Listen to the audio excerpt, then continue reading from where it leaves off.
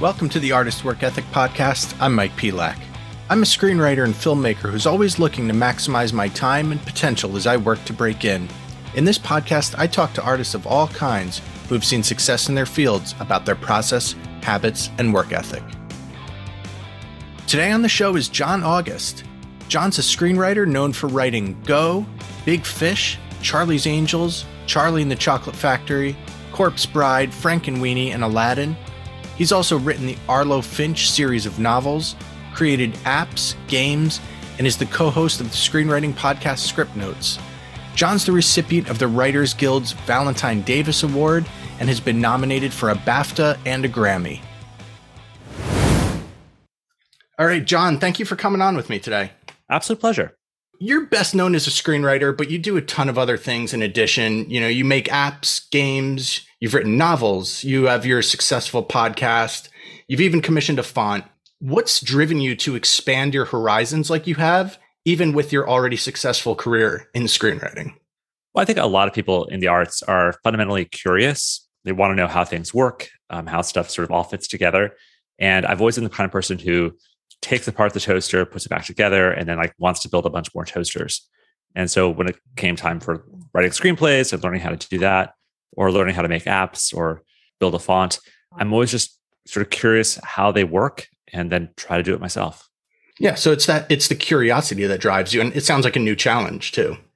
Absolutely. I mean, one of the challenges of, when you get good at a thing, when you get a lot of experience doing something like screenwriting, there's still some challenges, but it's not new anymore. And so it's always important to find things that are new and are difficult the way that all things are difficult when you're a beginner. Going back to your early days, when you were first working to break in, what did your work ethic look like at that point? Both, I would say, from a craft and a business perspective. Before I was writing screenplays, I was trying to read a bunch of screenplays. And that's really the best education, is to see what the words look like on the page before they become the movies that you've seen. So this was a pre-internet time. So I was going to the script library at USC and just checking out 2 or 3 scripts at a time of the classic movies that I'd seen and really seeing what were the words on the page. And that really is kind of true for any endeavor you're going to start in, is really figuring out what does this look like before it's finished? And what is the process that people are going through to get to a place? And so for screenplays, I was just reading a bunch of screenplays. And then as I was writing, I was trying to hold myself up to the standards of what I was reading.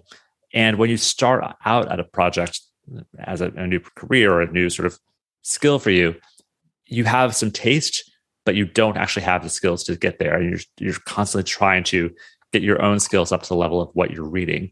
And eventually, what I was writing was good enough that I could share with other people, and I would get the good feedback. And it became this sort of virtuous cycle that I would want to write to impress the folks who were reading it, and my writing did improve.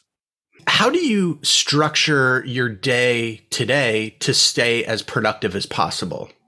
Well, every day as I sit down for breakfast, I have this list called it's like my quest log. It's a sheet of paper that's folded into quarters, and it says today is blank. And so today is Monday.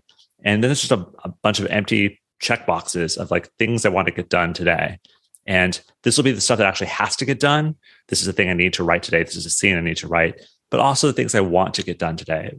I try to approach it this way. So it's all not just a list of chores and drudgery. It's things I actually want to accomplish. I want to watch What We Do in the Shadows. I want to watch the most recent episode of that. So I'll put that on the list, because if it's not on the list, I will tend to forget about it, and it'll slip my mind. And so by having a list of things that I have to do and want to do together, I will get more of those things done. I'm a huge list person, and I do a daily list and a weekly list and a monthly list, and I'm a bit obsessive with lists, but I don't think there's anything better than the satisfaction of crossing something off your list. Mm-hmm.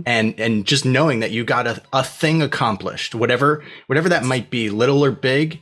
It's just a driving in that forward direction that just, propels you onto the next one. Well, that sounds very much like a getting things done kind of philosophy, which is that, you have your list should be stuff that you can actually achieve. It's stuff that I can actually get done in the course of a day. So I'm not going to put something on there like, write 5 chapters, because I can't write 5 chapters. Yeah. I can write a chapter. I can work on one thing. So it's always a list of kind of next actions. So I know you use writing sprints at times. And how else do you push productivity out of yourself when you're having a day where you're just kind of not really feeling it? Yeah. So a writing sprint is just, if I'm setting a timer and say for the next 60 minutes, I'm just focusing on writing this one thing and I won't get up from the desk until that's done. That is helpful for me. But there's also days when it's just hard to get stuff going and connected. And I always try to give myself some grace there and think about what else can I do that is helpful in this space. So for example, there's a pitch I'm working on right now, and there's stuff to be written, but it's more, I don't even kind of know what to write because I'm still gathering the ideas together. And so I had a half an hour today, which I was just Googling images related to the thing that I was planning to write. And those will probably ultimately go into the slide deck, but even if they don't, it's a kind of research and conditioning. I was sort of getting my brain ready to be excited about this project. Anyone in a creative field has definitely received their share of no's. I have, I'm sure you have, anyone listening has in any of those, arts. What do you tell yourself to take that no and drive on anyway? Or alternatively, to take that no and find something positive in it and flip it to keep propelling you? Here's an example just from last night. We went out to a restaurant, and it was a vegan Mexican restaurant that we like a lot. And I was going to order a drink, and I was like, you know what? I'm really curious about mezcal. I don't know if I like mezcal. I'll get like the mezcal sampler flight. And so I came with these 3 glasses of mezcal, these 3 short little like shot glasses. And I like tequila, so I should like mezcal. And the first one tasted like jet fuel, and the second one tasted like some sort of melting credit card. Or the third one was like the most promising, but it was kind of a cross between like seawater and like turpentine. I just don't like mezcal. It turns out like it's not a taste that I have. You can say like, oh, I wasted money. That was a bad experience. But I really did learn something from that. I learned what I don't like, and I learned what doesn't work. And so if I'm getting a no on a project, an idea, if someone's passing on a pitch, if something just doesn't work, well, I learned something from that. And so hopefully I can either refine this project to make it more palatable to the next person, or I learned like that's not a thing that's going to work. And I don't have to sort of keep pushing along that path. I think everyone has different definitions of success, whether that's people enjoying and consuming your art, financial, et cetera, et cetera.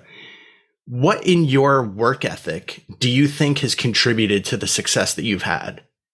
There's intrinsic and extrinsic rewards. So the extrinsic rewards are sort of people's recognition, it's the fame, it's the money, it's sort of all the outward trappings of success. And those can be useful and helpful. They can get you connections. They can make it much easier to do the next project. So there's nothing wrong with those sort of external rewards. But for me, writing on a daily basis has to have those intrinsic, those internal rewards where I feel really good about what I wrote that day. And that like, oh, that scene actually holds together nicely. Like I was able to do something on the page there that I've never been able to do before, or sort of get a lot of work done in a short period of time that I feel really good about. So it's those internal things I think sort of keep you coming back day to day. And so setting yourself up for success on that front is really helpful, which means not setting unrealistic goals for yourself, really sort of breaking off achievable amounts of work and recognizing sort of how you get stuff done, which is some people have to leave it like a nice tidy desk and they have to have everything just be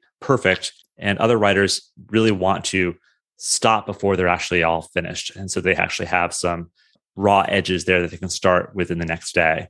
It's recognizing what works for you and not apologizing for it, but just recognizing that what you might have labeled as bad habits at the start are probably just your habits. And if you sort of recognize what your habits are, you're going to be much happier as an artist. I think what you said about goal setting is super important too, because if, and it goes back to the lists, right? Like if you can't set a goal to write 5 chapters in a day because, it's not going to get done. Just like I'm not going to set a goal to write a full feature in a day because it's not going to get done. And if it does, it's not going to be good. Those, measurable and achievable goals for me have definitely been a very important part of my work ethic and really anything, even if it's whether it's screenwriting or whether it's something with my kids, it's setting that small, reachable goal that just keeps you, I think, in a positive mindset too. Yeah, I think you're discussing your kids, and like your kids are learning how to do all sorts of things. They're learning physical skills, they're learning how to read, they're learning how to do stuff out there in the world. And they didn't learn how to read overnight. They learned short words, then bigger words, and they fit it all together. And suddenly like it all kind of clicks. The same with any athletics is like you don't suddenly learn how to do the whole sport. You just learn and practice little small skills. And I think whether it's writing or it's other arts, we have this temptation to think like, oh, I can't do this thing because I can't do the full finished version of a thing, but you can do some small part of it. And so learning how to be more comfortable writing certain small things can progress into bigger things. One of the frustrations I've often had about screenwriting is people say like, oh, I could never write a novel, but I could probably write a screenplay. Well, why? I mean, what makes you assume that it's going to be so much easier? It's because there's less words on the page, I guess. But why don't you try learning how to write a scene and write 100 scenes, and then you'll sort of get to the place where you could probably write a script. Totally. Is there anything that you want to plug or talk about before we go? One of the things we're working on is a follow-up to Writer Emergency Pack. And so Writer Emergency Pack is this little small deck of cards that sort of like prompts for not just ideas, but how to get unstuck when you get stuck. And it feels very relevant to your podcast, is that it's so easy to sort of paint yourself into corners and get frustrated. And then this little deck is a prompt for like sort of how to get out of those corners you've painted yourself into. Awesome. Well, John, thank you for coming on with me today. Absolutely. A pleasure talking with you, Mike. Thank you so much for listening today. Please subscribe to the Artist Work Ethic podcast anywhere you listen to podcasts, and please rate and review the show. Follow us on Instagram at The Artist's Work Ethic and check out theartistsworkethic.com.